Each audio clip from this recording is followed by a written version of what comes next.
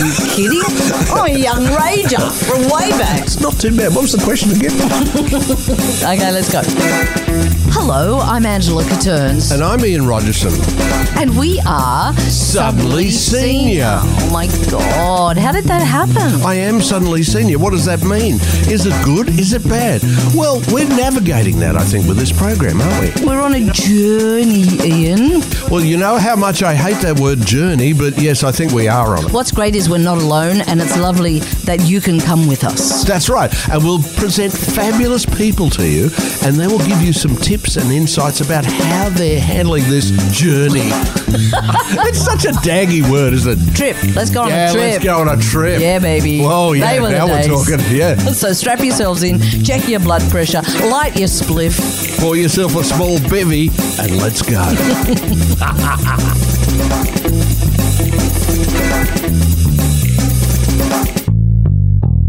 It's my great pleasure to welcome our next guest. Professor Ian Hickie is, I'd like to say, a bit of a guru, really, more than anything else. Co-director of the Brain and Mind Institute at Sydney University. He's put out papers, he's written books, he's advocated for mental health.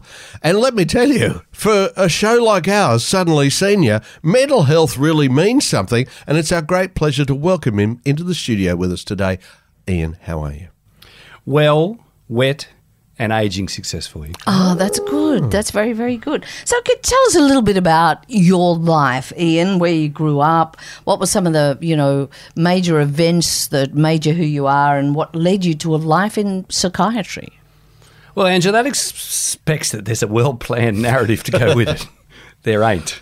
Actually, I'm in favour of an unplanned life, if anyone can arrange it. Yes. I'm very fortunate to be part of a very large Catholic extended family, middle child, if anyone hasn't noticed, very middle child, which it turns out in the world I'm in is a very good thing. Negotiating with lots of different personalities, lots of different groups, lots of different kind of structures, and also appreciating how being connected with the wider world. In that large Catholic family, actually, two other things were strongly valued. One was education. So my dad was a professor of medicine, but here's a great story. His dad thought he should be a businessman. I never met a man less suited to being a businessman in his whole life. But fortunately, through education, he ended up at university, and through university ended up in medicine. And so one of that comes out of that group of, first in your family to go to university, but actually first in your family to value education. And in fact, he was lucky. As a boy, he got to value education. His sister, who sadly died recently, she never got to go because she was a girl. Oh. So I say to my kids all the time, you don't realise the extent to which some things have changed in a generation or two. And so where he would have otherwise been a hopeless businessman, probably failed, he got into a profession. And the thing about that profession thing, there was a value of education, and then there's a value of social contribution. Like, if you're fortunate enough to have that opportunity, then you should do something with it. This is a terrible thing, So if we lie around and do nothing, they make us feel bad about it. So I've been trying to work out a way to relax the rest of my life. Have you achieved that? No. Right. Well, actually, this is an interesting thing. I achieve it through activity, through being engaged. When people go on about work-life balance, to me that implies when they go to work, they're doing something mindless, hopeless, just waiting to get out of there. Yes, exactly. To do something useful. Yeah. And I say this in relation to ageing because people go, when I retire, I'm going to think. So one of my favourite lines is, never retire. Because if you aren't doing something useful now, change what you do, perhaps. Change the way in which you engage, look at different kind of roles as you age, sure. But the idea you're going to retire, lie on a beach on the Gold Coast, which has been washed away, and be happy is untrue. Do you know? Right. Well, I mean, but then there are those people who work down the mine, who have to trudge off to work day in and day out, and they look forward to a sunny, beautiful future when they do retire. So historically, when we've had a lot of those kinds of jobs, certain kinds of production jobs, certain sorts of hard physical labour jobs, actually men who do those jobs, because they've mainly been done by men historically, they are clapped out and had it by the time they're 40. Yeah, they're not out. By 65. They've actually physically had it long before that. And you see this in the disability supports and payouts. So the idea that they even get to 65, because 65 goes back to the Napoleonic age, which was a great idea for government because only 3% of the population ever got there. Yeah. So we can afford retirement ages, pay the pension. Well, I've often said so many times, that the thing is we live too long these days. Not long enough. No, but Come on, I'm not Ian. dead yet. I get I'm that. not dead yet. I get that. But at the same time, the system is not really prepared for us to have those wonderful golden years. The system is entirely unprepared. And so, as you know, I work for a university, marvellously public institution. And let's just say I've tipped over into what they call preservation age. The superannuation industry refers to me as having reached preservation age. I think we at Sydney University have many excellent museums. So I think I'm going to arrive and be stuffed one day and salted and put in the preserved professor. In a big jar. I've been stuffed for years. So a bloke pops down from me from the preserving industry, superannuation. He goes, now, Ian, in retirement. I went, get out of here. I'm not retiring. You know, what income will you need from retirement? Blah, blah, blah, blah, blah. I said, look, I've got children, grandchildren. I've got expenses. I've only just started to get good at what I'm at. I'm not retiring. None of that. Oh, cognitively, my brain will wither. It'll shrink if I retire, if I actually go. I said, go away. And he goes, but you're not understanding. We have built a whole financial and social system based on the fact that you should go away. So is that true? Does your brain shrink, really and truly? When you retire, when you stop. So this is not age dependent. So one has a marvellous opportunity when one's academic. I was actually in Switzerland with a bunch of French researchers and talking about retirement. They said, it's marvellously French because we can retire as they used to at 55, forget 65. The French have a life to lead. You know, work is not necessary. This is just getting in the way of my baguette. Exactly. They've got cheese to eat, wine to drink. There's lunch. I mean, you know, work gets in the way of lunch for the French. So he said, we studied their brain function at age 55, what happens to them in the year and two subsequently. Guess what? They can't remember anything. They can't do anything. Their cognitive function immediately declines in the next year. And if you go brain image them, their brain shrinks. So actually these nerve connections, and I'm making funny things with my fingers here, that depend on activity every day, they start to go, well, there's nothing to do. They start to shrink. So their brain starts at 55. Now, we study young people who end up in unemployment due to mental health problems and other things who go out of work when they're 25. Guess what? Same thing. Same thing. So it's not actually an age-dependent phenomena, which everyone thinks. It's actually an engagement-dependent phenomena. It can happen to you at any age when you disengage. That totally worries me now because I think of the last couple of years of pandemic when everybody's been locked down or shut out, have lost their jobs or whatever has gone on, has there been a societal level of cognitive decline then from people who haven't been as active as they were beforehand and stuck at home? No, I don't want to get into political commentary here, but I think some pretty dumb things have happened. But yes, to some degree. Now, of course, people have done other things. They've had to be inventive. Massive use of technology to stay engaged through work, through education, through connecting with each other. But undoubtedly, we have missed the social real life because the hardest thing to read in the world is a face. Yeah. And sorry, slightly harder, 2 or 3 faces in the same room at the same time. Is group interactions, is other things. So that from a brain point of view, that's incredibly important. And the problem solving that goes with that, the social interaction goes with that. And also it's fabulously good for our mental health to be in those social situations. So the pandemic has been incredibly challenging from a cognitive point of view. And of course, many older people have been most affected because they've been told, stay lock at yourself home. up, don't see the grandchildren, the virus will kill you. And that's been a serious problem because it has been a very serious problem for older people. So the degree of social isolation for my group, the grandparent age, the parent age, very bad. Can we talk a bit about cognitive decline, Ian, dementia? It's one of the biggest fears I think all of us have around getting older and ageing. Can we prevent it? Can we slow its arrival? Well, the first thing to say is many people believe it is inevitable when you age. It's not. Most people who age will not dement. Now, let's be clear about that. Okay, so one of the problems historically is we've collected the brains from people who've died of particular illnesses rather than from normal people, if you like, who didn't. And that led to the kind of thing, inevitably the brain shrinks with age. It doesn't actually inevitably shrink. It changes in some particular functions. There are age-related illnesses. So there are illnesses that become more common as you age. So Alzheimer's disease being one kind of dementia, vascular dementia another. Now, because it's a blood vessel thing, so those illnesses, like arthritis, do become more common. So in older people, you see more. So some percentage of the population, about 20%, is going to have significant cognitive decline, not because they're old, but because they've got an illness. Right. Now, which ones are those that are preventable at the moment? That was going to be my question, Ian. Yeah, so the vascular one, people talk about Alzheimer's disease all the time, but actually just as common or more common in our society is the blood vessel related one, the High vascular blood pressure, all those sorts of things. So if you've been taking care of yourself, I've gotten past this now. If I had been taking care of myself in my 50s and 40s and reduced my blood pressure and certainly got rid of smoking and didn't get diabetes and whatever, I'd be reducing the vascular impact, the blood vessel changes on the brain as you go. And less likely to have a stroke or then actually that one is more and more preventable. And actually, not just cognitive decline, but late life depression, one of my favourite topics, is large. A lot of it is due to the same blood vessel change. So the depression is connected with the shutdown of your system. Okay, Ian, big news here. Your brain does drive your behaviour. And depression that comes on for the first time when you age is much more likely to have an explanation like vascular disease than some other social factor. We all think it's social factor, but it's the opposite. Young people get depressed much more often than old people for the first time. Yeah. Right? If you're ever going to get depressed, they get depressed while they're talking to old people sometimes, don't they? No, we're the bright ones. We're the chirpy ones. Look, don't make a fuss about that. You know, relationship breakdowns, they happen. Lose your job, they happen. We're used to it. Yeah. So actually, older people have a phenomena called psychological immunisation, right?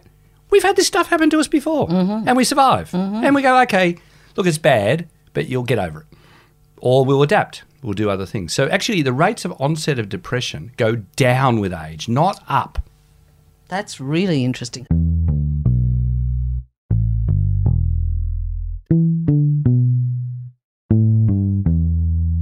How do you prevent vascular disease?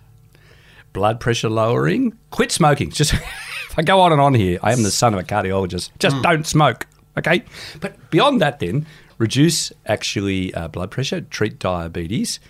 Exercise and activity becomes really important. Your sleep-wake cycle is really important in maintaining this kind of thing. So being active, eating well, treating other problems, treating heart disease if you've got it as well. These are all things, and that's actually been happening in the population. Well, we sort of know these things, don't we? And yet, you know, a lot of people as they age get cognitive decline, don't they? So the other one, Alzheimer's disease, which is a different process, the preventability of that remains controversial.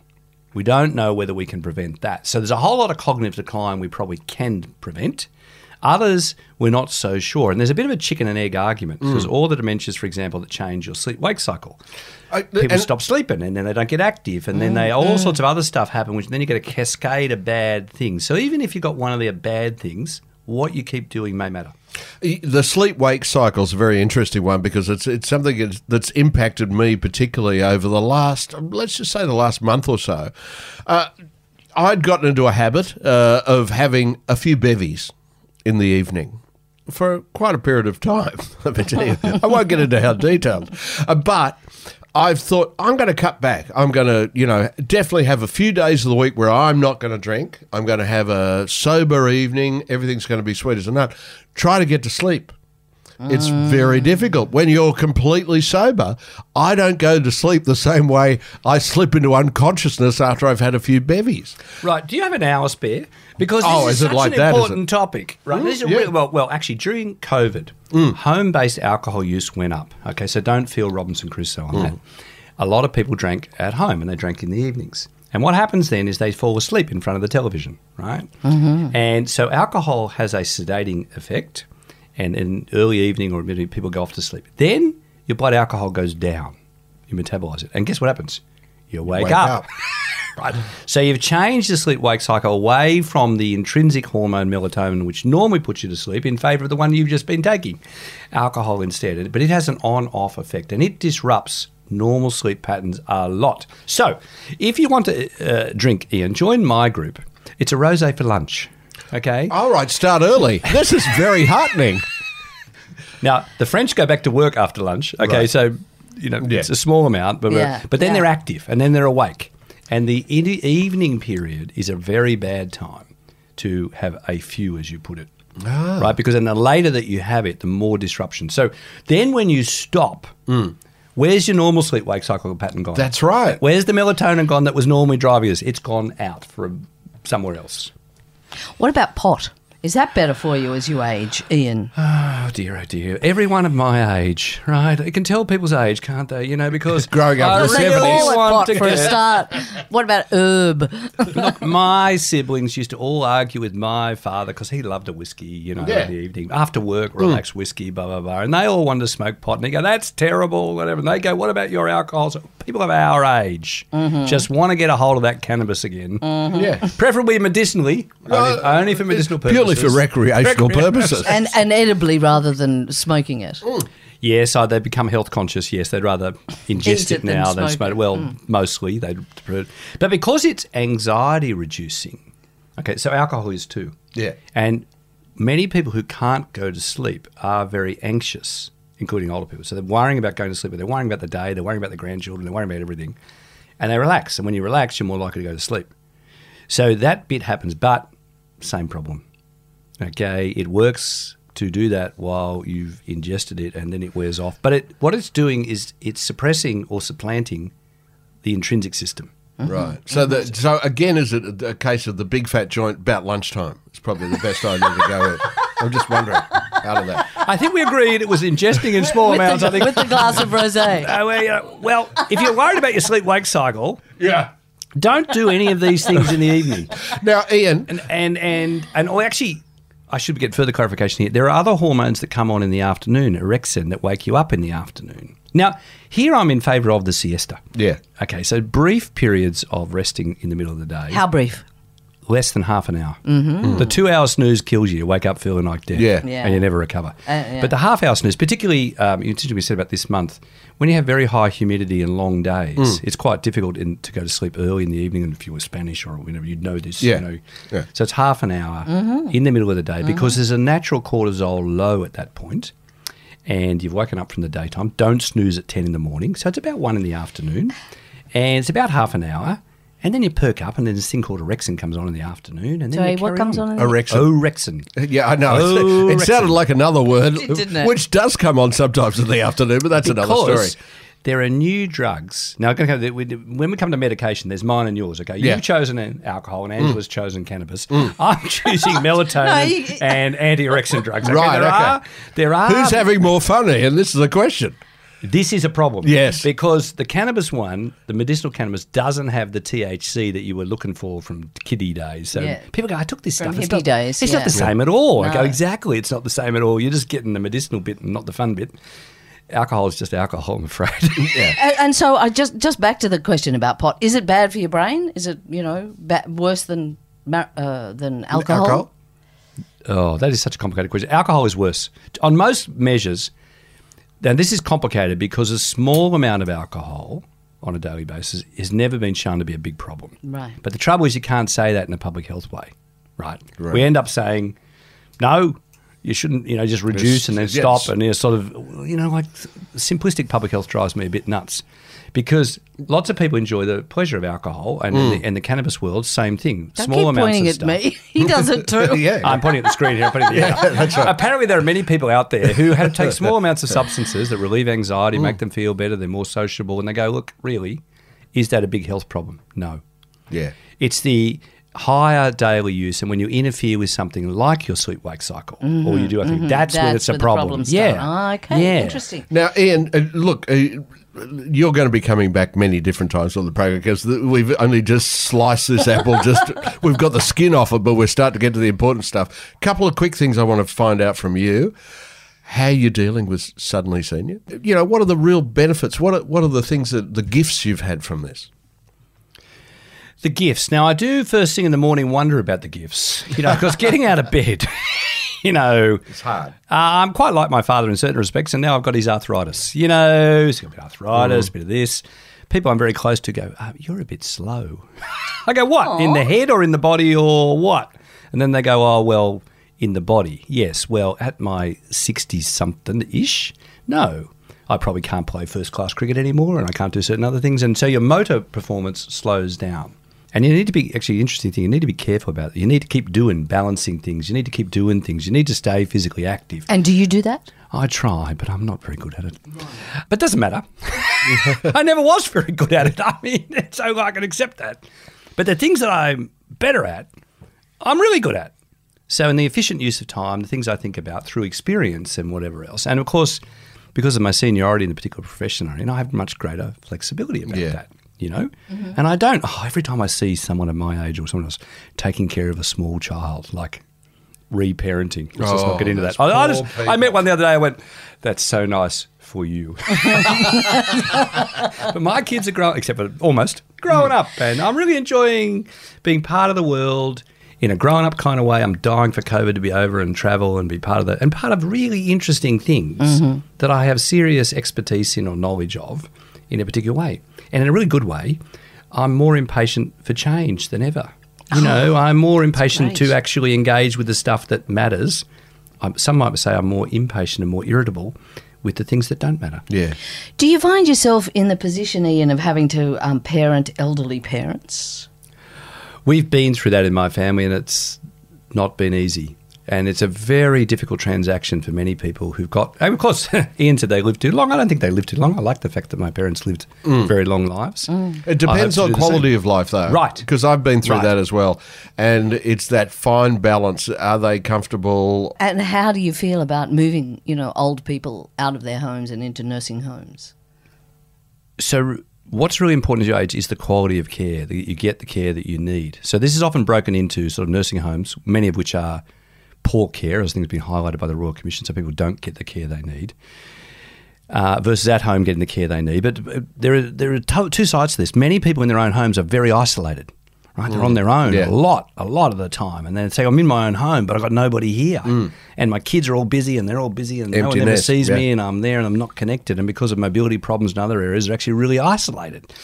So we've ended up in this sort of dilemma, I think, societally. I've said to my kids, because they've also said to me, many of them, we are not taking care of you. I said, I hope you have the financial resources, because I don't really want you to take care of me.